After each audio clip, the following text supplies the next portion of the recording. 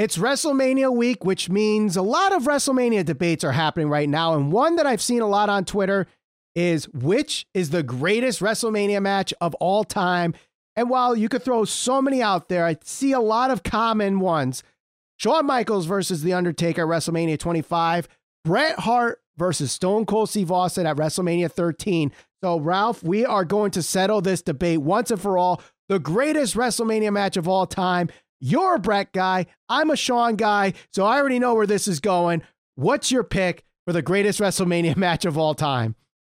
Okay, so let me start with this disclosure. I may be a Bret guy, and I certainly may have been an Austin guy, and I know you were definitely the bigger Shawn fan growing up. Right. We just recorded an episode where we literally talked about not appreciating people and their body of work until after they're gone.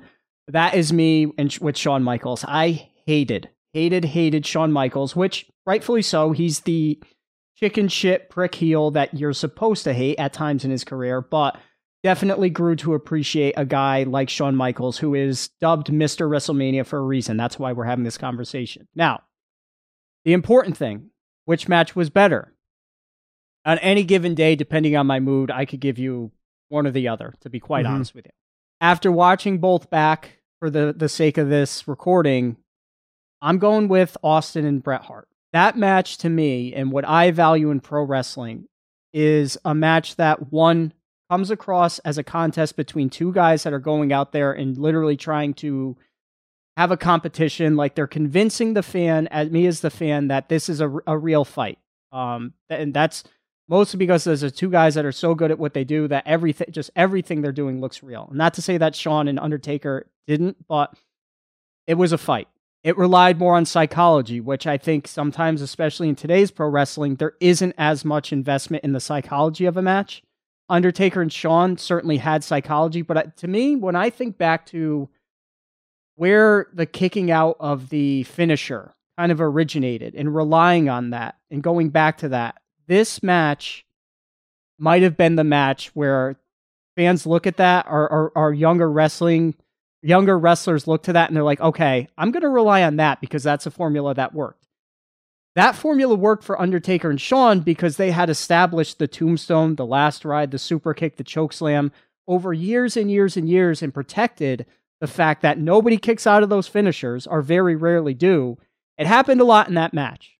And I think that may have influenced today's pro wrestling, or a lot of what you see in today's pro wrestling, to say, we'll just kick out of a bunch of finishers and then that will get the fans into it. Does it work from time to time? Yes. But does it get repetitive? Absolutely. Austin and Bret, to me, stands the test of time as just a straight up competition between two guys that went out there and kicked the crap out of each other with the epic finish, and Ken Shamrock was involved in all this stuff. So both great.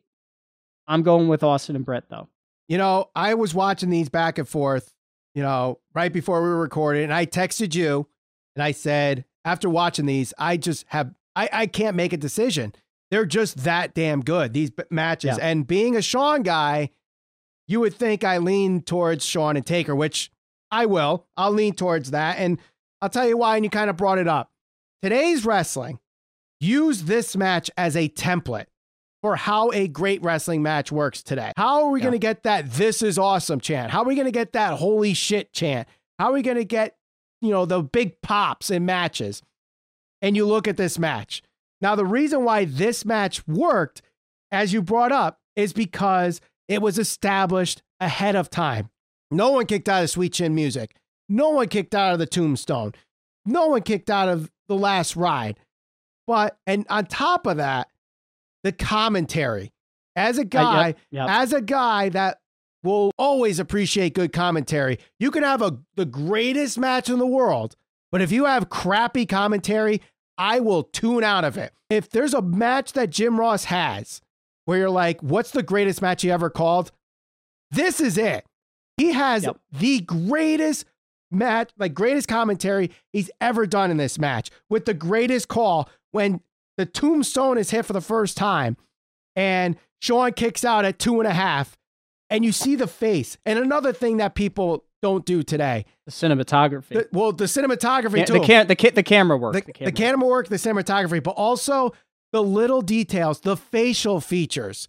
There's so many guys that just don't do that anymore. And when Undertaker looks defeated that Shawn kicked out of the tombstone, and Jim Ross just shouts out, "I just had an out-of-body experience." A perfectly well-executed spot from camera work, commentary, facial features, and the selling in this match. Selling each blow where Undertaker flies over the top rope, hits the cameraman, nearly kills himself because he lands on his head. Shawn Michaels missing the moonsault, gets spiked onto the ground. And they sell that for like, maybe to the point it was maybe overselling. That doesn't happen anymore. A guy does a tope suicida through the barricade and they're up and they're like, okay, I'm fine. That doesn't happen anymore. No, they let it breathe. Yes. They let every moment breathe. And that's certainly just talking strictly about Shawn and Undertaker, despite them kicking out of the finishers and the big spots and all this stuff. First of all, going back to the crowd, this was long before there was ever a "This is awesome" chant or any of those other annoying things that you're going to hear from the crowd. Yes. Which, it's cool to see fans invested in it, but it was before that. It just felt like it was similar to like Rock and Hogan, like an atmosphere where fans just truly appreciated what they were seeing because they knew that they were witnessing something special between two of the best to do it. Now, with this match, they let all of those big spots breathe, despite them being down for several minutes or however long. If a move is truly that impactful, that's what you'd expect to happen. You don't want somebody getting like, thrown off the top rope through a table and then the next second they're standing up, or thrown in a pile of thumbtacks and then they're no-selling it, which you see a lot in pro wrestling today, unfortunately. Commentary, I agree with you 100%. Jim Ross, if you're going to go back and look at like a match where the commentary was just so on point and the storytelling was so fluid along with the commentary, this is probably one of Jim Ross's best matches with that call. Even like, if you want to go into it, The Undertaker, who's supposed to be this mystical figure, the face he made when Shawn kicked out of his finisher, the tombstone, you're seeing him become human in that moment. And Jim Ross, I think the next thing after he said the out-of-body experience part, he said something like, the eyes tell a story that we could never tell, or a better story than we could ever tell, something along those lines. So commentary, amazing. Certainly better than, the Vince McMahon that you got on commentary with the "what a maneuver." Yeah. Oh boy. All that crazy over the top stuff. Was it bad? It wasn't great. That's kind of like what we grew up with initially. It's basically Excalibur today, where he's kind of over the top and he plays commentator, but he's not a commentator kind of thing. Vince was like that in the mid 90s, where he tried to play commentator, but he was not a commentator. I think what kind of helps the argument for this being a better match than Shawn and Taker was heading into the match, Austin and Bret had a feud already going, and this was the payoff to that feud. Yeah. Like, it was going back to the fall of 96 and their match at Survivor Series, and Bret caught a quick one. Royal Rumble 97, where Bret should have won, but Austin snuck back in without the refs noticing. He eliminates him and ends up winning the Royal Rumble. They had that fatal 4-way match to determine the next champion. The whole outburst and like real time that we saw crybaby Bret Hart after that cage match on Raw. Yeah. And we saw the double turn. That definitely helped with that match and why it's so good. Commentary, though, while Vince wasn't that good, Jim Ross had a couple good lines where Bret hit Austin with the bell and he said, "Oh, he just rung Austin's bell," or bringing up, the Pillmanizing. They were going to do the Pillmanizing spot where Bret was going to get the comeuppance on Austin. Good throwbacks like that. That definitely helps in the selling of why this is the greatest WrestleMania match of all time. Psychology, you kind of brought this up too. You watch that match, and the word that comes to mind to me is perfect. It's a perfect match. Perfect psychology, perfect storytelling, perfect execution on moves. Okay, commentary might have not been perfect, but good enough. But everything else is just perfect in that match. And the finish was perfect. It's kind of crazy to think, and Austin kind of mentioned this, but obviously, maybe not so much at this point in his career, but later on in his career, he was limited to what he could do because he had a neck issue, his knees were blown out and all that type of stuff. But Austin kind of gets like a knock on him from some fans that he was not like a technical wrestler or wasn't like technically sound in the ring. And I know that people say that, but it's not like he was like a Hulk Hogan. And I think this match is a good example of that. Like Austin was a very technically sound wrestler, even when you compare him to like today's, like, all right, let's look at a match like CM Punk and Dax, right? From this past Dynamite. Yeah. That match to me stood out, and that was a match that I loved because it was so technically sound, because it was a match to me that was just so different from anything you're going to see today. It was an old school professional wrestling match, which I loved. It just shows you that that still works. CM Punk and Dax proved, like, you can go out there and just have a regular traditional pro wrestling match without all the crazy dives and flips and rely on psychology and technical ability, and it's going to work. This match did the same thing. It stands the test of time because Austin and Brett were so technically sound, which is, you know, going back to like some of the guys that I used to love, like growing up, like your Kurt Angles, Chris Benoit's, Bret Hart. I mean, that's why I like these guys, because it felt like it was more of a competition. Like it was so technically sound and smooth. And that this match, as gritty and dirty as it got at points, it was still great because of the technicality between the two. Right. Now, I think there was psychology in both matches. You know, you see Shawn Michaels giving the figure 4 leg lock early on in the match to try to take away the power from the Undertaker. So he can't do the chokeslam. He can't do the tombstone. He can't, you know, get up and, you know, have that power necessary. Well, you look at this match with Brett and Austin, every move had a reason. You know, you see Austin working Brett's back and having like 4 straight moves that attack the back, and eventually see him pull out the Boston Crab. Bret Hart attacks Austin's knee, more specifically his left knee, which was at the time the only one that had a knee brace.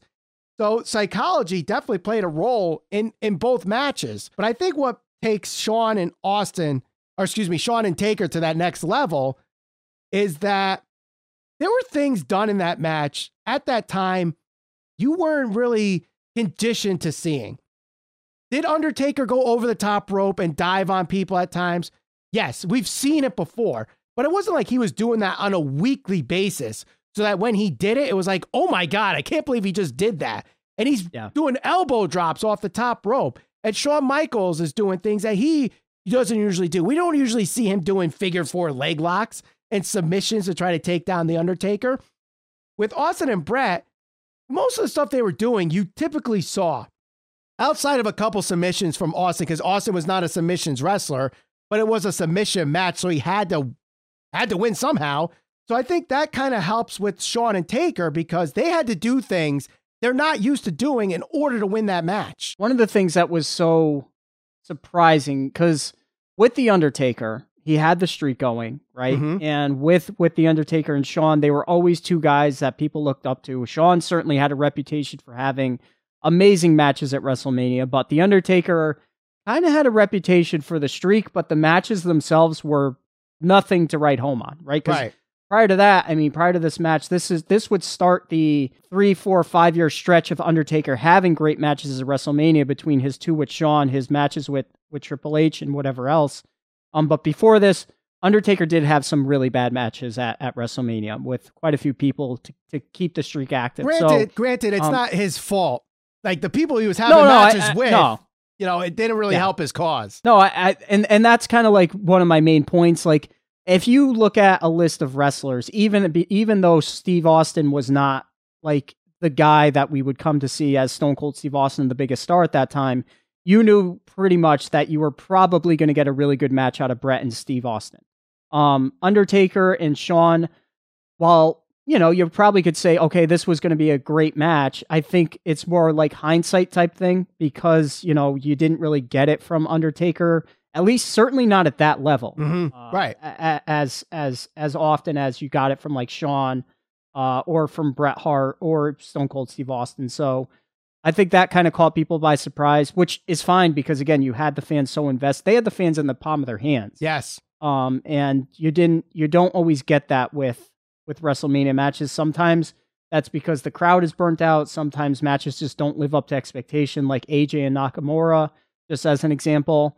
But either way, they all kind of stole the show here. Right. So I know we basically said, I'm taking Shawn and Taker, you're taking Brett and Austin, but Are there any other matches that you think off the top of your head could kind of be in this discussion with these two? Not. I mean, I think you got to bring up Savage and Steamboat is definitely in the conversation. The TLC match of the Triangle Ladder matches from the Hardys, Dudleys, and Edge and Christian. I think also Hogan and The Rock. Any of The Rock and Austin matches, I think.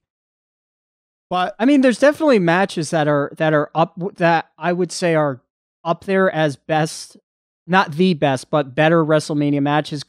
So talking about Shawn Michaels, Kurt Angle and Shawn Michaels, Chris Jericho and Shawn Michaels, Shawn Michaels, Triple H and Chris Benoit, Daniel Bryan and Triple H. Those are all great WrestleMania matches. Bret and Owen. CM Punk and Undertaker was also a very good match. I just watched that match again not too long ago. Bret and Owen, yes. Bret Hart and Roddy Piper. Yep. I mean, for as bad as some of the WrestleMania matches are, and rightfully so, people, you could justify them as being bad matches. There are a lot of matches over the history of WrestleMania that you can point to and say, these are great pro wrestling matches. Yep.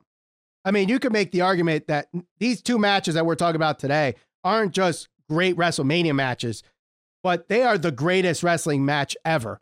And I know we did an episode a while back where we compared Shawn and Taker at WrestleMania 25 to Okada Omega at Dominion and tried to debate which one was the greatest wrestling match ever.